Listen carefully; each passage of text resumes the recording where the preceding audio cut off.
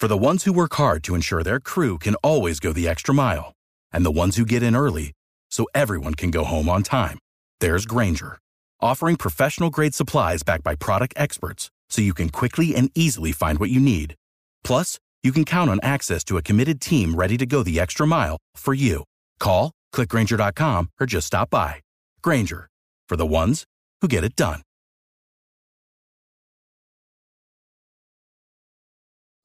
If you're trying to deepen connection in your relationship, it's very helpful to know what works and what doesn't.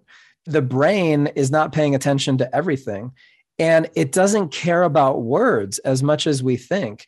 In fact, words and verbal communication can be mildly irritating to the nervous system. If you think about it, language is very subjective. So you have to interpret it to understand what it means.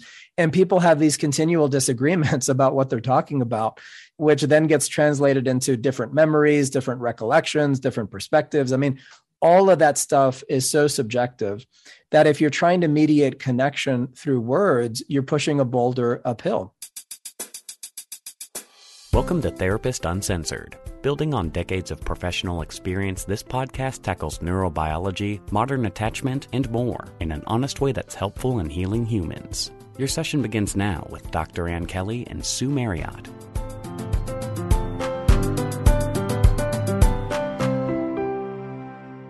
Hey everybody, Sue Marriott here. Welcome back to Therapist Uncensored. Ann and I have been super busy producing a couple of different things for you guys. One is we're going to do a new series. The series that we did before was really popular and people enjoyed it. It was called Holding Your Own, and that was about dealing with difficult personalities. And we had originally started to do that as a course and then changed directions and thought, no, let's just make this accessible to everybody. It's good information. And so we're going to do that again. It's a new series that will be released soon. It's about disarming human defensiveness. Because these things often operate under our awareness, we're going to kind of do a deeper dive and move into that process of like identifying some of the common ways that we unintentionally, Wonder Woman away. I'm thinking of her with the bracelets, like flick, flick, flick, relationships, and keep ourselves more isolated than we might want to be. The other thing that we've been really working on is our book. We've picked it back up. We've been a very long, slow process, but we're firing on it now, and we're super excited. So you'll hear more about that at some point soon. And in the meantime, I got to sit down with a friend and colleague here in Austin, Texas, named John Howard. And you may know John from his podcast, The John Howard Show. He also is the creator of Ready, Set, Love, a series of online programs for couples that has been really popular. He teaches, he trains therapists, he speaks at conferences, and he developed a couples and family therapy curriculum for the Dell Medical School in Austin. The reason I asked John to join me for this episode, he's able to convey from his years of experience and teaching and training and practicing. He just really has down some of the elements of couples therapy that we really respect and we think is very useful, both for if you're a therapist listening or somebody that just wants to be better in general relationships. So we're going to cover that in this episode for sure. John is an excellent clinician, presenter, and teacher. He trains therapists and has developed an integrative mind-body approach to couples therapy called Presence Therapy. And he now runs a center, basically. It's interdisciplinary therapeutic center here in Austin called Presence. And I will say I'm on the advisory committee for his organization, but there's absolutely no financial relationship that I have with him or any of his products or his book or anything like that. And Presence has become a go-to referral source for me, for psychiatry, for wellness in general, for couples, for family. Basically it's kind of a one-stop shop. It's one of a few group practices that I really trust and respect and that I refer to here in Austin. You may be familiar with the idea of focusing on process, not content, but that's therapy speak. Really what that means is listening to the communication underneath the words. And he's been able to manage to write a book about under the words. It's called More Than Words, The Science of Deepening Love and Connection in Any Relationship. And one of the things I really like about the book and about the conversation today is that it's practical. And even though this is kind of this highfalutin idea of, focus on content, not process, and what the heck does that actually mean? There is a way that, again, through this conversation and through his book, it's very practical. It's technique driven. It's something that you're going to be able to walk away with like, okay, I know something now that I didn't before that I can actually use in real life. So excited to bring this to you. It's my honor and privilege to bring you my conversation with John Howard. Hey, John Howard, welcome to the show. We are really excited to have you on Therapists Uncensored. Sue, it's always an honor and a pleasure. I've loved spending time with you and Anne, and I'm so glad we get to have this conversation. Yeah, we're colleagues. We're both podcasters that are having active practices, which is really unique. And I've always had such respect for your work and your program that you've put together, all of it. Why don't you just kind of orient the audience to who you are and kind of what's happening right now? Sure. Well, I love that your audience is a mix of professional therapists and just members of the public, because that's usually who I speak to as well. So that's a really neat cross-section. So I am a licensed marriage and family therapist. I've been a couples therapist for about a decade. And I also teach spiritual programs. So I do a lot of work with mindfulness and personal growth. I've been doing that for about 20 years. I teach at the medical school here in Austin. I supervise residents, and I've also developed couples therapy training programs for different institutes. So I would say my work is half clinical, working with actual clients, and half education, doing trainings in couples therapy and also just workshops for the public. That's incredible. And I've had the chance to see you teach, and it's very exciting. And what I particularly like about what you do is you are so on it with the interpersonal neurobiology, kind of more of the modern attachment stance. It's very updated. But can you tell us a little bit of how's your thinking changed as a couples therapist? What kinds of things have you incorporated? What does that look like? Well, I'm very PACT informed, as people know. I mean, a lot of my early training was with Dr. Stan Tatkin. And can you say what PACT is? Yes, PACT is a psychobiological approach to couples therapy. And Dr. Stan Tatkin was instrumental in weaving in some neuroscience understandings and modern attachment understandings into couples therapy, which was very helpful. And so it changed how couples therapy is practiced in many ways. What used to be a more didactic, psychoeducational, conversational kind of method became much more practice-oriented and experiential. And so I'm definitely informed by PACT. My work prior to being a therapist was living in villages and studying indigenous healing systems. And so for me personally, I've put that neuroscience understanding and methodology into that context. And I think a lot about the existential nature of relationships, not just the neuroscience, but the experience of being in relationship is such an existential one. It's a very spiritual event in people's lives. What does it mean to share life with somebody else? What does it mean to be fully present with someone? What does it mean to give and receive love? And so my work always has this sort of spiritual side to it. And I've been able to meld that with neuroscience. And as you know, there's this really interesting cross-section of the science of connection, along with, ancient spiritual understandings about what it means to be human. So say more about the ancient spiritual understandings. So spiritual schools around the world for a long time have tried to help us understand that we're not just individuals, we're connected to it all. And in order to find peace in our minds and our hearts, we have to understand ourselves not just as independent people, but in terms of how we're connected to others and how we're connected to our environment. And relationship is really the proving ground for that. Are we willing to give up a little bit of our individuality in order to merge with someone and create a shared reality? So to me, it's very similar to meditation. Are you willing to give up a little bit of your thinking and analytical mind in order to experience more peace and connection in your heart? Relationship is a kind of meditation, even though it's a very active one, that requires much the same thing. I love that it's a kind of meditation. The idea of secure functioning couples, a lot of times we think of that as like they are doing a certain thing, versus really what security is an experience. It's a feeling, and it's a co-created experience between two people. And I think that's some of what you're getting at with this. Absolutely. I mean, if you look at how advanced couples tend to operate, they tend to the process more than the outcome. They're less communication focused and they're more interaction focused. What that means is they're tracking moment by moment and they're attuned. So if something goes off in the process, they can handle it in real time. Whereas dysfunctional couples tend to not do that. They just go on, try to make their point, regardless of what the interaction feels like. So I think when we're mindful and we're in the present moment, we can much better take care of each other's nervous systems and make sure that safety and security is being developed into the relationship.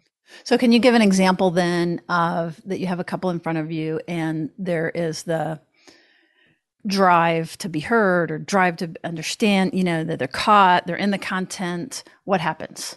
So most people think you have to have good communication to connect. Those of us that understand the nervous system, would say you need to have good connection to communicate well. It's the opposite of what most people think. So if I have a couple in my office and they're arguing about money or parenting or cleanliness, their idea of connection is resolving the dispute, trying to bridge their differences, and also using decent communication skills as they go. But none of that really solves the underlying issue, which is that they may not trust each other very much or feel connected or emotionally safe enough for the goodwill to overcome the difference they're trying to manage.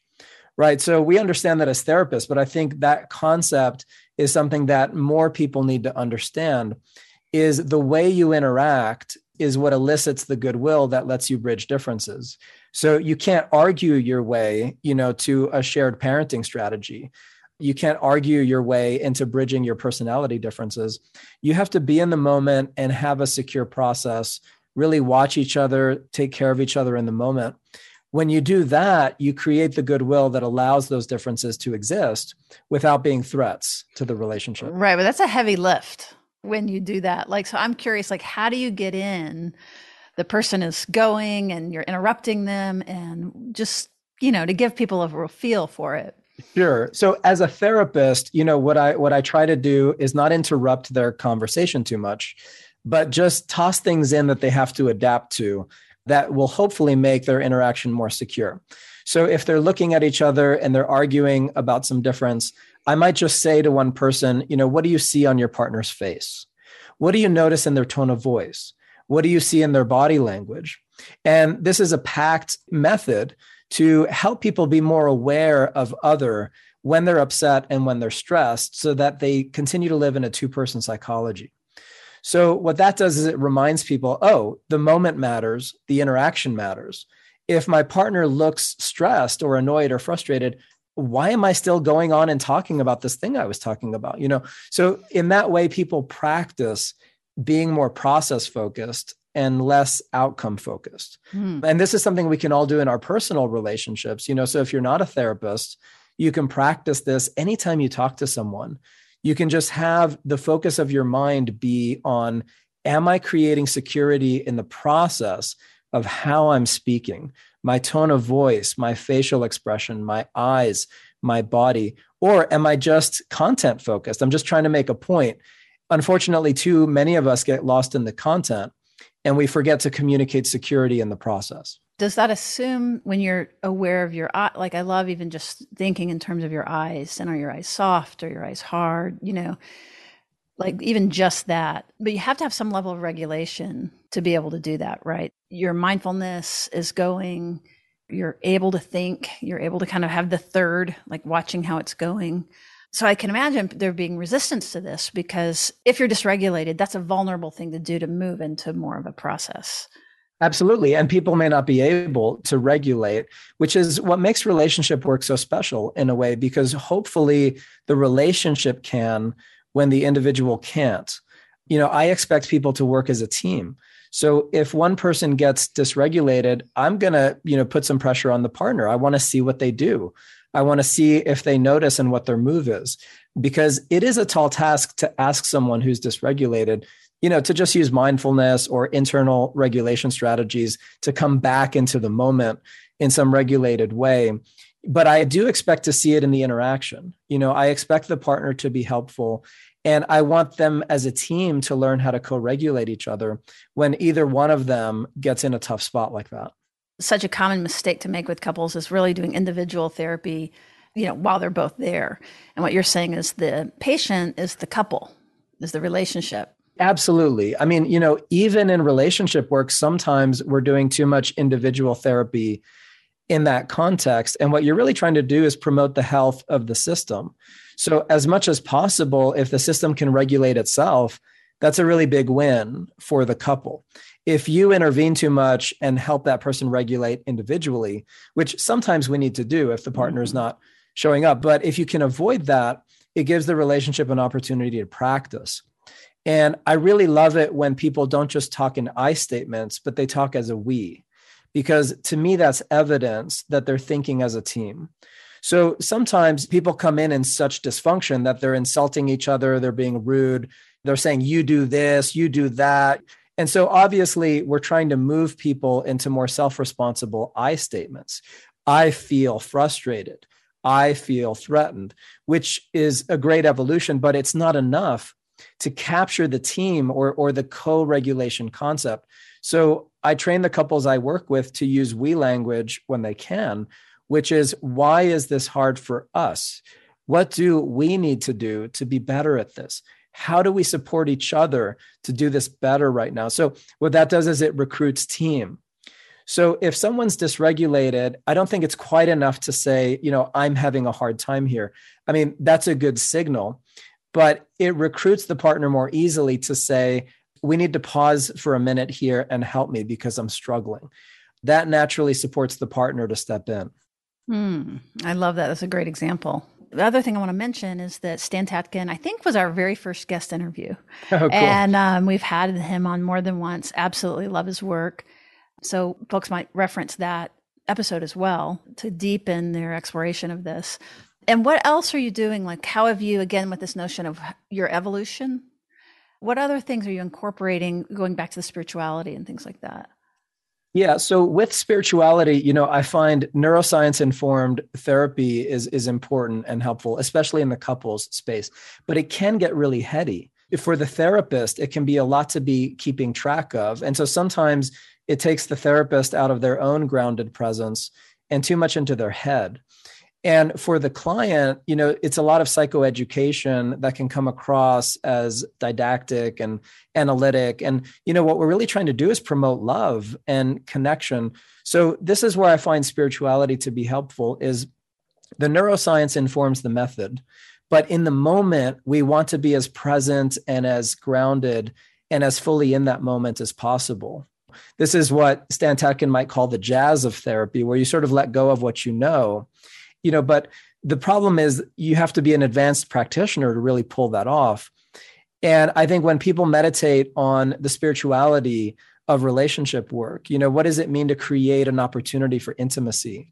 What does it mean to be really fully present in the moment and awaiting, the opportunity for care instead of continually interrupting it? And a lot of this comes down to the presence of the therapist. Because what I notice is couples therapists in particular get anxious that something's not happening, something therapeutic isn't happening. So then they intervene with a lot of fancy explanations about attachment theory, or they come in with fancy experiential methods. But a lot of the times they're interrupting what could be a moment of intimacy in the couple. And so if you orient your own presence as the therapist to emotional intimacy and you slow down a little bit, then your clients will take their cues from you, in a sense, from your speed and from your presence, and they will more naturally be able to connect in that space with each other. Mm-hmm. So you're using your nervous system to signal their nervous systems how to manage this, with the whole idea of, we call it neural Wi-Fi, that by you being able to occupy that space, you can get more of a right to right connection happening. And it reminded me what you said of sort of Alan Shore, how he'll talk about people popping left, like when they get anxious, particularly in therapists. Yes. So I really understand what you mean. I definitely have done it where that we move into role and action. So basically it's us not just feeling our feelings, but we act on it. And the act might be, I need to be helpful now. I need to explain something or teach, or, oh, let's try this, just to get me out of my discomfort, rather than really modeling, holding that discomfort and staying present.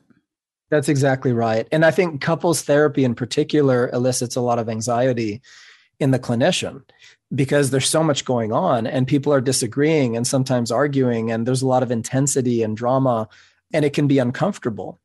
But as you said, the task here, and I think of it as a very spiritual exercise, is to be grounded in oneself, to breathe, to be mindful, to be present, to not get pulled in to the stuff that doesn't matter, and to really template for the couple what it means to pay attention, what it means to regulate, what it means to offer support and care and be vulnerable. And that's a different speed, than when we're explaining things or we're trying to make something happen. And how does this translate into consensual non-monogamy, the variations of just your cis hetero couple that's sitting in front of you?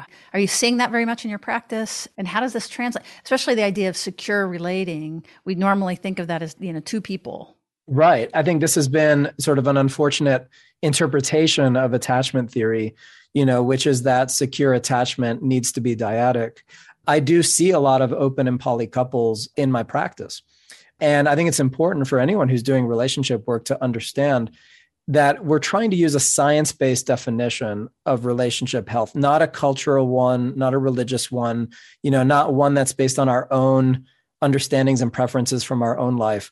And if you look at the science on, what I would call secure functioning, which is a little different than secure attachment. Mm-hmm. Stan Tatkin originated this term, secure functioning, because we need some way to point to the process of interaction, not just an attachment style or something that's wired in to the brain. And obviously, any couple can have a secure process. It doesn't matter if they're monogamous or non-monogamous. It doesn't matter culturally what their style of relationship is. What we're really looking at is how healthy is the process of interaction? Is it mutual? Is it attuned? Is it sensitive in how it cares for feelings that come up in the moment? And you can definitely be a poly couple, an open couple.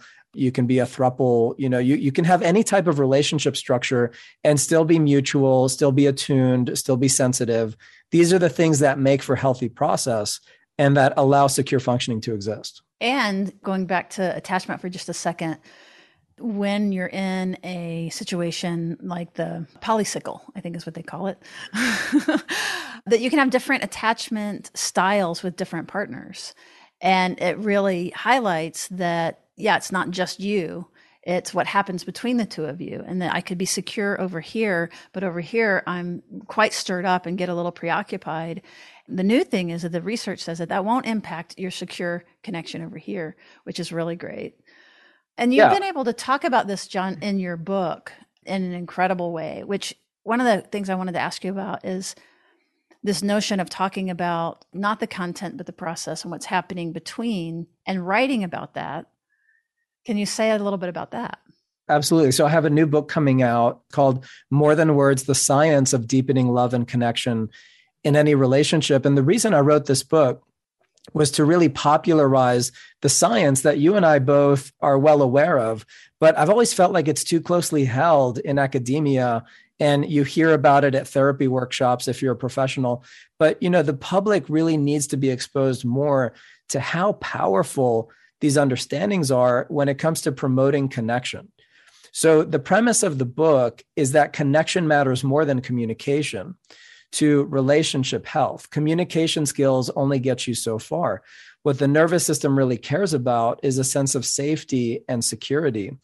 And once that box is checked, then it's willing to do a lot of other fancier stuff, parenting, sex, travel, intellectual interests, romance, money management. But if you don't really trust the person you're with, if there isn't that overriding sense of goodwill that you have with a best friend, for example, communication skills are not going to get you over the line. And so, too often people are trying to rely on communication to get to connection, when what they should be focused on is how to create safety in the nervous system and emotional security that opens the brain up to be interested in all those other areas. I have seen the book, and it is so great, partly because you break it down in really practical terms. Was that difficult to do, especially because we're talking about things that are not related to language? Yes, but I've done it for many years as a therapist because, again, the neuroscience strategies in psychology are quite complex. So to understand them, you really have to study them for years and in some detail. But at that point, it's not so helpful to be heady and analytic in clinical work, right? This is what we were talking about before. It's like you have to learn how to just be in the moment and be present and be emotionally available. So I've had some practice, taking these complex ideas and distilling them down to what really matters to people. And I think this is one of the helpful things that people will get from reading the book is, yes, these connection strategies are incredibly powerful, but if you read them in the research, it's hard to really understand how to apply them. Whereas what I've done in the book is really simplified, okay, what are these powerful tools that I've seen work wonders in the last 10 years of being a couples therapist? And how do you apply them in a practical way into your relationship? What do you actually do? What do you actually say? What's the move? And so I think I've made it as practical as possible. And it was a little bit challenging, but being a clinician, I think, helps with that. Totally. And I think that you have succeeded in being able to bring that nonverbal. And, like you said, we both are very interested in getting the complexity delivered in a way that is usable to a much, and this honors the researchers and the academics and the clinicians that have come before, because we are amplifying their message and getting it out. We commune on that for sure. Can you give an example, though, of one of these key concepts of how you've translated it and how you talk about it? So there's a chapter in the book called The Language of the Nervous System. And what this is just helping people understand how the brain evaluates connection. Because if you're trying to deepen connection in your relationship, it's very helpful to know what works and what doesn't. The brain is not paying attention to everything, and it doesn't care about words as much as we think. In fact, words and verbal communication can be mildly irritating to the nervous system. If you think about it, language is very subjective. So you have to interpret it to understand what it means. And people have these continual disagreements about what they're talking about, which then gets translated into different memories, different recollections, different perspectives. I mean, all of that stuff is so subjective that if you're trying to mediate connection through words, you're pushing a boulder uphill. So what does the brain actually pay attention to? What are the things that give you connecting value? So the nervous system pays attention to proximity. How close is someone to me? People can think about this when they're watching TV or having dinner or walking in the park. Being a little bit closer sends a message to the nervous system that says we're partners, we're friends, we're lovers, we're safe people to each other because we can share close physical space. It's a subconscious message, but it matters. The same is true with touch. If people use touch more, obviously appropriate touch, touch that is desired and consent-based. But when people use touch more, it communicates directly to the nervous system. I'm here. I care about you. I'm here for you. I'll support you. So holding hands or putting an arm around someone when you're watching TV, if you go to a party, hold hands. If you're sitting having dinner, you might just put a hand on someone's arm, just these opportunities for touch that subconsciously communicate connection. Tone of voice is the same. I hear from my clients over and over again, I can't change my tone. It just is what it is. Well, go to acting school where people learn how to change their tone constantly, because actors are actually very aware of the impact they're having on the viewer. They know how to change their facial expression. They know how to change their tone of voice intentionally to produce an effect. So it's sort of a week out for the rest of us to say, oh, I can't change any of that stuff. It's just automatic and it's built in. Well, that's not true. If you're aware of it and if you practice, you can change what your face does and what your eyes do and what your tone of voice does. Instead of sounding loud or aggressive or threatening, you can learn to practice modulation of your tone of voice and sound more sweet and more available. So proximity, touch, tone of voice, eye contact, which people don't make enough of. The eyes can communicate so much, but people don't look at each other enough. Or if they do, they don't sustain the eye contact long enough. It's these quick glances, but that's not really enough. And so using eye contact to communicate connection, using body language to communicate connection. So many times when people tell me that they've had an argument, I like to replay it in my office because I'm always interested in the precursors of an argument. And what I notice is people are often multitasking. They're not focused enough in the present moment to really be attuned or provide care. So physically, we can move our bodies toward our partner. We can position our bodies to face our partner. We can signal that we're physically available, and that sends a signal to the nervous system. And the sixth point I make in the book is speed of response. How long does it take you to respond to someone when they seek your attention? The nervous system calculates that as a signal of how secure you might be. So if you're checking your email and it takes you 3 seconds to look up, well, that sends a signal that maybe what you're working on is more important than your partner. It's a subtle signal, but it registers. The time it takes for us to look up at our partner, the time it takes to answer a question, the time it takes to move away of one conversation into another. So these are things the brain is actually measuring when it comes to how connected people feel, much more than words. Well, I'm totally cringing, of course, because because the examples you're giving are, that's something that we do all the time, well and not well. What has been your journey on practicing these things? Well, I was completely awful at relationships. I mean, if you know my story, I'm a Cuban American. My first language is Spanish. I grew up in New York City, and I didn't live with my parents. I was raised by my Cuban grandmother. She didn't play with me, and I didn't have other playmates. And so I was by myself a lot. I was isolated. And when I got to school, I didn't speak the language. So it was really hard to make friends. My grandmother died when I was 9. My family didn't talk about it. She basically just disappeared. I didn't even know what had happened. I grew up in a family where people didn't talk about emotions or what was going on or ask you how you're feeling. Everything was very transactional. And so when I started having relationships, I had no idea what I was doing, and I was terrible at them. And at some point, I had to wake up and recognize I was very broken. I was very lost. I had no idea how to do the relationship thing. And so I needed to work on myself, to do a lot of self-healing and healing of trauma. But I also needed to learn how to share life with others. And what really helped me the most was studying the new science of relationships, studying attachment theory, studying the neuroscience of connection. And that's why, my career has been based on that, because it gave me a way to finally understand how connection works, how to form healthy relationships, how to have a great life with others. That was not something that I knew how to do coming out of my family. And I think that's true for a lot of people.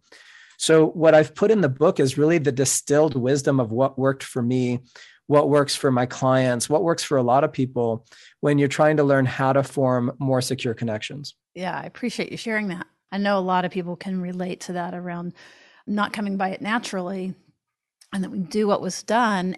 And it's very easy to externalize, make it about the other person, all kinds of things. I'm curious, though, just to sort of represent this realistically, at least for me, I learn things, I do better. As a matter of fact, again, part of that's what's drawn me to the profession. That's why I like to teach, is for myself. Doctor heal thyself. Yeah. But it's also not over. In other words, that's why I was cringing. I was like, oh, I still do that, or I do that. Is that true for you as well? Absolutely. Yeah. I mean, I fail every day in my relationship. I mean, we know that from research anyways. We all make tons of mistakes every single day when it comes to attunement. That's okay, as long as there's a repair process and a sense of foundational goodwill. And that's why connection matters so much, because we know we're going to make the errors. We know our partner is going to share an emotion and we're not going to be very attuned to it. And we're going to ask about the grocery list. We know we're going to miss an emotion on their face. We know we're going to, say the wrong things sometimes when we don't mean to, or be out of touch or ignore our partners too much. And I make all those mistakes every single day, like most people do. So then the question is, what is it that overcomes that? If we have strong connection, nervous system to nervous system, it creates a baseline sense of trust and security that can overcome these daily mistakes that we all make. So if there's an error in attunement, which there will be, we can rely on the fact that we know the care is there, it's available. We might just have to ask for it or ask for it again. My partner and I are very busy. We get stressed, we work a lot. So sometimes I'll ask for care and I don't get it, which is a common experience in relationship. Can you just describe how you ask for care? What does that sound like? So I might say, I'm having a hard day. I could really use a little bit of extra attention or just a little bit of extra softness and sensitivity from you. But when someone is in a stressed state, they might not be able to shift like that. And I'm the same way. My partner will ask me for something.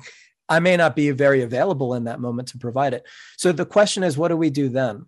Well, if we trust that the connection is there, we're more likely to double down on vulnerability and inviting care. So instead of just going away and going, well, that was useless, or my partner's useless, or, I knew they wouldn't care for me, like these sorts of things, we double down in the moment and say, I know it may be hard for you to switch right now. And I know it's a hard day, but I really need you. I'm really struggling. And I know that we can show up for each other. I need you to be here with me. Would you reach out to me? Would you touch me? Would you walk with me? So sometimes we have to be very explicit and obvious. But what allows us to be that vulnerable is the trust that the connection is there. Mm-hmm. If we don't trust it's there, it's very dicey to get that vulnerable. Mm-hmm. And so the lack of connection prevents a lot of these tools from being used because, people don't really believe that the care will be there. That makes me think again about attachment and that we're fighting these internal scripts that we're not even aware that we have that get laid down so early that they're not in thought. So maybe we could hear of course she's not there for me, or I don't deserve, or I'm not worthy. Yeah. Sometimes those things occur in words, but sometimes not. And it just is the truth. It feels like the truth. Absolutely. Yeah. Yeah. So and that's what we're battling. Yeah. We're very driven by our trauma histories, mm-hmm. And it's hard to have that kind of insight. But again, relationship helps illuminate these blind spots. And we can do it in therapy also. In a very close therapeutic relationship, some of these blind spots can get illuminated. But they certainly can in a relationship, because when you don't believe in yourself, somebody else might offer a different perspective. Mm-hmm. When you're sulking and sort of blocking everything out, your partner may offer something that's helpful that brings you back. There's a section of the book where I talk about inviting care and how that's a move that master couples make, right? So instead of getting critical and blaming and guilt tripping when I feel hurt, I can invite the care that I need and want. And that's an advanced relationship move. Well, the only issue with that is, like you said, a lot of people don't expect care to begin with. We don't even know we don't expect it. Yeah, right. Exactly. It doesn't occur to us. It's not in the map. And right. So, the question is how to begin working towards a relational map that has that built in, where I trust in the security of my relationship enough to know that person will be there for me. I just might have to jump over a few hurdles, which is okay. I can do that if I know it's there. Once I expect care, I'm more likely to invite it. But that is something that people have to work through, depending on their history. Oh, totally. And I love what you're saying about staying in. So you reach out initially, and it's almost like a choice or a road, two roads. It can either be confirmation of whatever that injury is. But what you're describing is in that moment, rather than going in that direction, which is kind of I don't know, I want to call it the lazy, but it's the automatic. It would normally be the automatic path that you're saying that we can do this. And I like your language of like, we can do better. And so then it would be sort of overriding that impulse and moving back. Like you said, doubling down on vulnerability, especially that. I think of it as like the third move, right? We reach out, the thing happens. And then what do we do with that? And what you're saying, and I love, is like, do it again, double up, make it louder.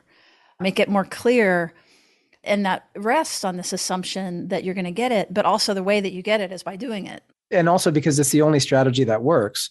Everything else we might do is detrimental to the relationship. We can get pouty, we can blame our partner, we can get critical, we can go away and sulk. None of that helps our connection now or in the future. Even if you let time, kind of ease the wound, it's still there in the background, this experience of your partner not being there for you. So really the only move that is going to do anything productive is to double down on the approach of care and vulnerability, even when it's not initially there. And it's an extremely vulnerable moment. But that's why, we affirm the relationship. We believe in the relationship. That's why people make commitments to each other and speak vows to each other, is because we know that has to be there. Otherwise, why are we doing this thing? And the thing I would add to that is none of us do this naturally. Like you said, the default tendency is to do something defensive or protective because we're wired to protect ourselves more than we're wired for love. So we have to train ourselves a little bit to make these connecting moves. It takes practice, and I would say intentional practice. For me, it was years of trying things that felt extremely awkward and unfamiliar because my family didn't make moves like that. So it took me doing things that didn't feel normal. They didn't feel natural to me, but I knew they were the right move and much better than what I would have done, by default. And so one of the sections in the book is the importance of practice, that once you start practicing these healthy relationship moves, you have to keep practicing them because it's not like they become your skill because you thought about it once. A lot of this stuff is procedural memory. It's muscle memory. It's wired deeply into the brain. It's default emotional habits. And the only way we become more secure is to practice with people that we care about and in our lives. And it's fun to practice. This is the other thing is, for whatever reason, we're living this massive social failure to not educate and train ourselves around relationship health. I understood this when I was a kid in school because I lacked so much connection. I would go to school really suffering and feeling really alone. And it boggled my mind even back then that we would spend weeks and weeks and weeks memorizing equations everyone was going to forget. And we didn't spend a single half hour talking about relationship health. So if we understood these concepts a little bit more, relationships would be easier. Think about all the things we practice in our lives. If we want to be a brilliant piano player, we practice. If we want to be a great athlete, we practice. If we want to speak a language well, we practice. Why? Because all of these activities involve procedural memory. You have to be able to do them quickly and automatically. You can't stop to think. Relationships are much like that. The expressions on our face, our tone of voice, our body language, our eye contact, all of these things are so fast and so automatic that if you don't retrain them, they will simply be whatever default they were set to, which typically isn't good or promotes connection. So what's fun about this practice concept is that it's bonding to practice. To give you an example, let's say my partner and I have a poor interaction. I ask for care. She doesn't offer it. I ask again in a sweet, vulnerable way. She makes fun of me or blows me off or gets, distracted by something else. And now I'm feeling wounded and hurt, and it'd be easy to write my partner off and say, well, this person is useless. I guess I'll go find somebody else that knows how to comfort me. But what really needs to happen is we need to practice together as a team because we already know that we want to be fully connected. It's just we're not very good at it, right? And that interaction was an example of that. So what I can do is go back to my partner and say, I don't think we handled that interaction very well because I was left feeling, kind of alone and unsupported.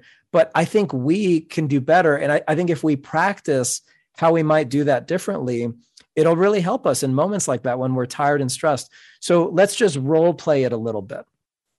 And if my partner is willing, then not only is it fun and playful, but it gives us additional skill that we'll have the next time because now it's built into muscle memory. You know, we've said the words, we've practiced it. This is something most people don't do, but it's crazy to me because relationships are so difficult.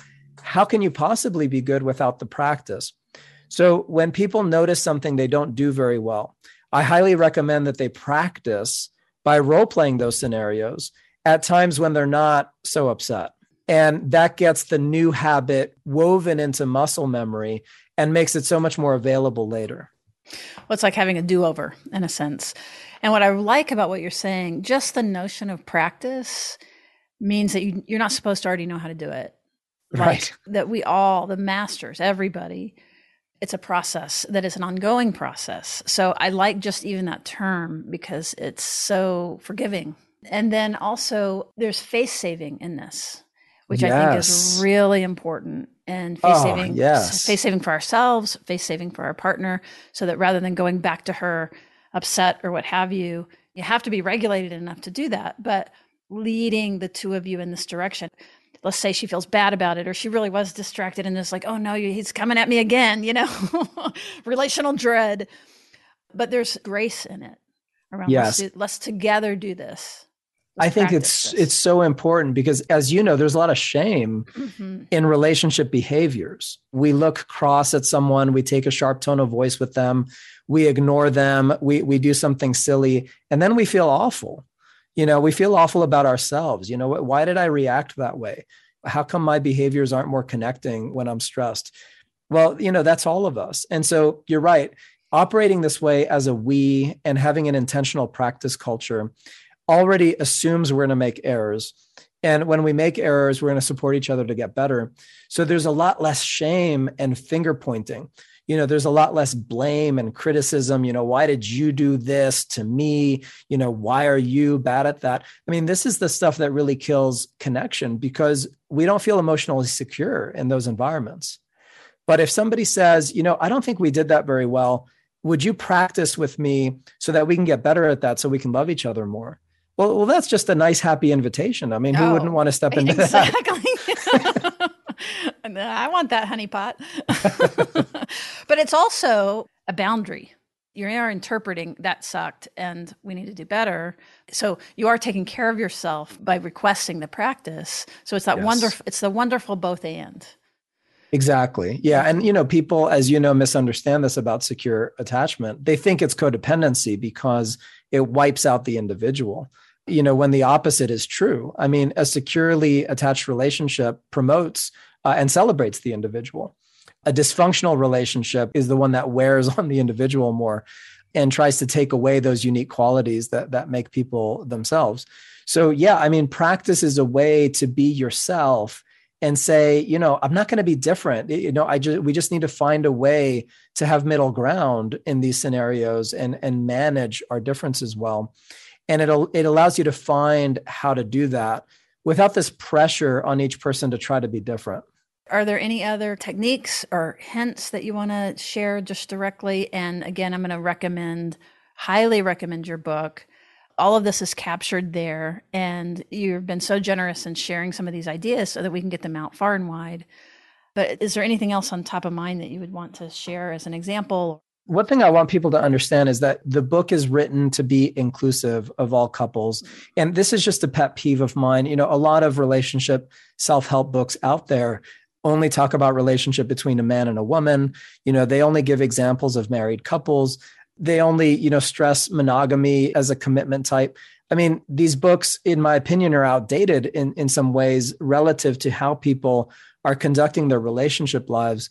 And so it was incredibly important as I was writing this to put out a resource where people can see themselves in it, no matter what type of relationship they're having, no matter their sexual orientation, their relationship orientation, their commitment structure, married, not married, that they have a way to practice deepening love and connection that doesn't put them in a cultural box or asks them to adhere to a religious concept.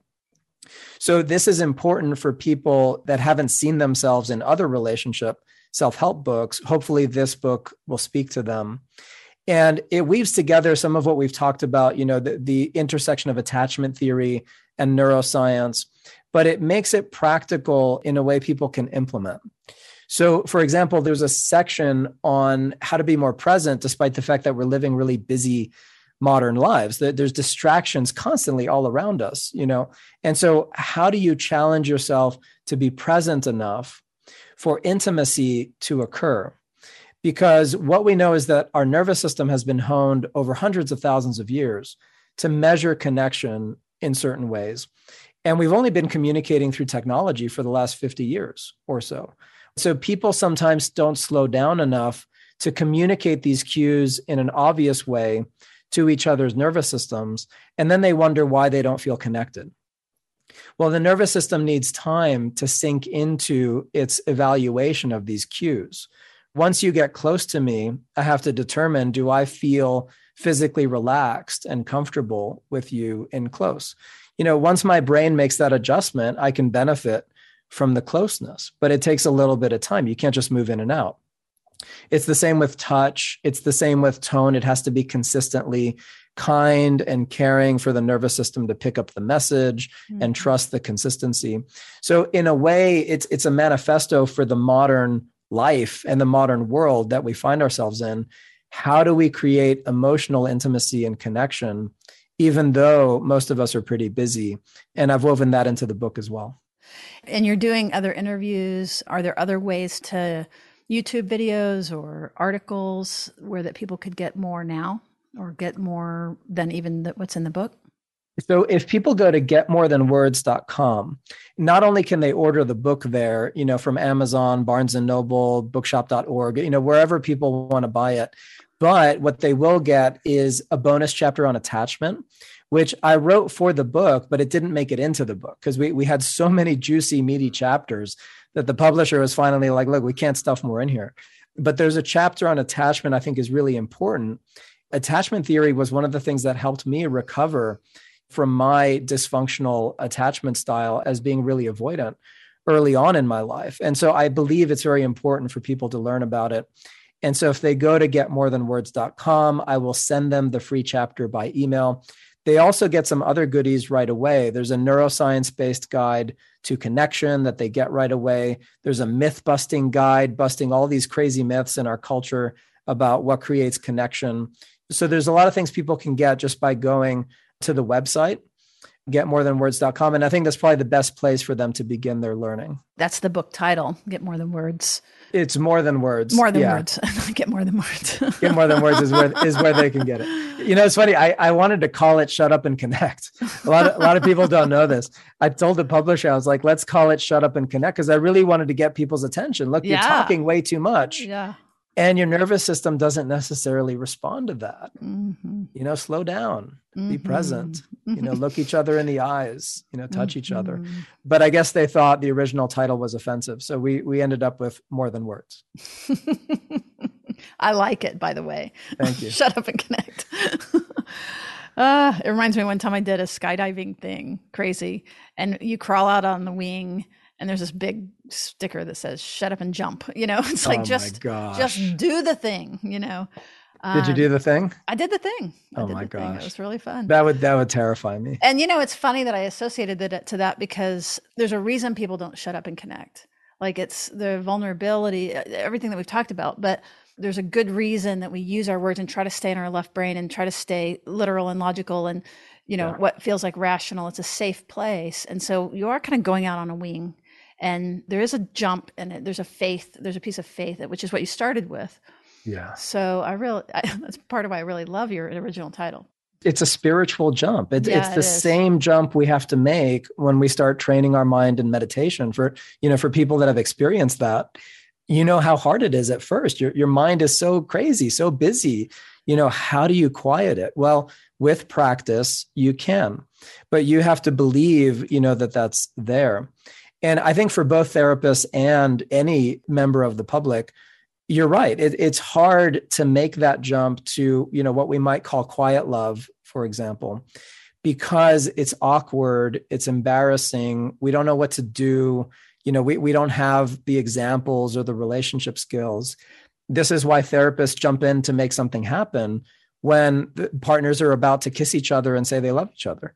This is also why we jump in and start talking, when we get home from work, when really what our relationship needs is to hold each other for 5 minutes and cut the talking and just hold each other, touch each other and communicate nervous system to nervous system. So I think if we're all a little more willing to talk less, touch more, hold each other and communicate care in these very obvious, simple ways, the brain does get the message.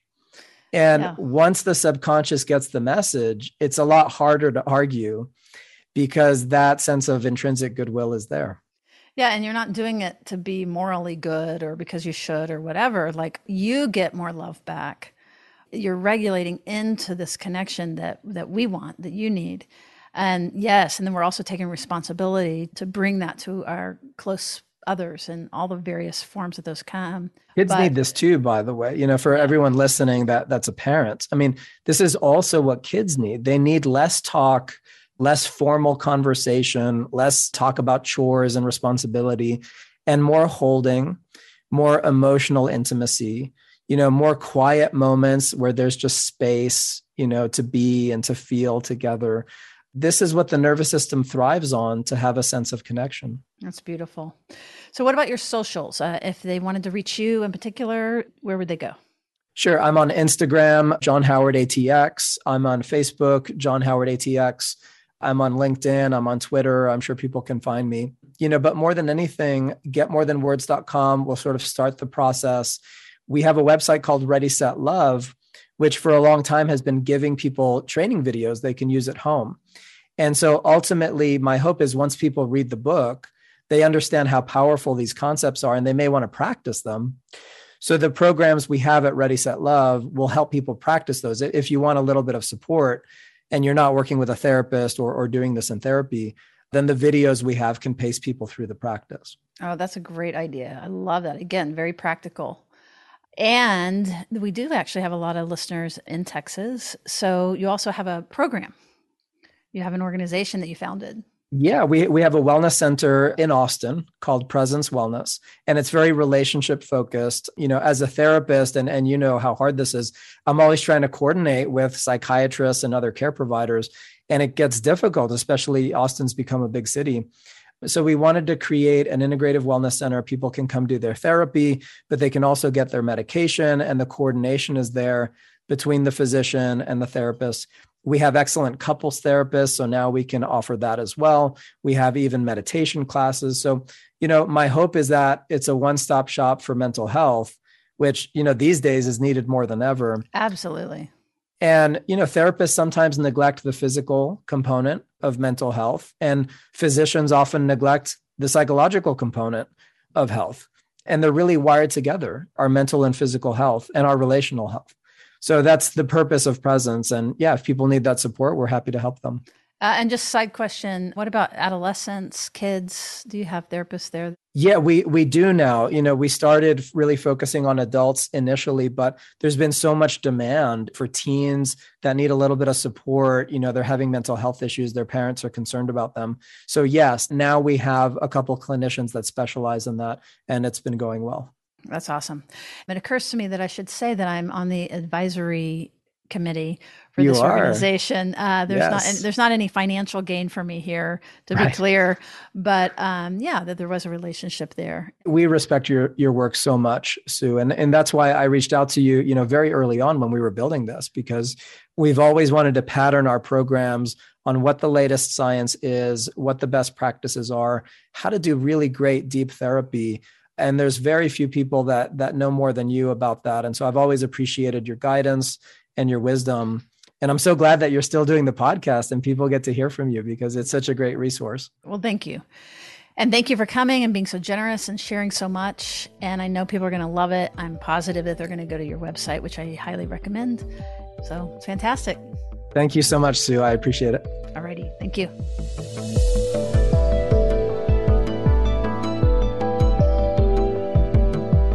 Therapist Uncensored is Ann Kelly and Sue Marriott. This podcast is edited by Jack Anderson.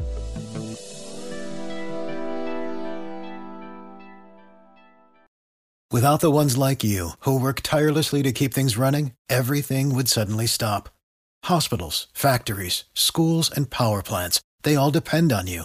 No matter the weather, emergency, or time of day, you're the ones who get it done. At Grainger, we're here for you with professional-grade industrial supplies. Count on real-time product availability and fast delivery. Call, click Grainger.com, or just stop by. Grainger, for the ones who get it done.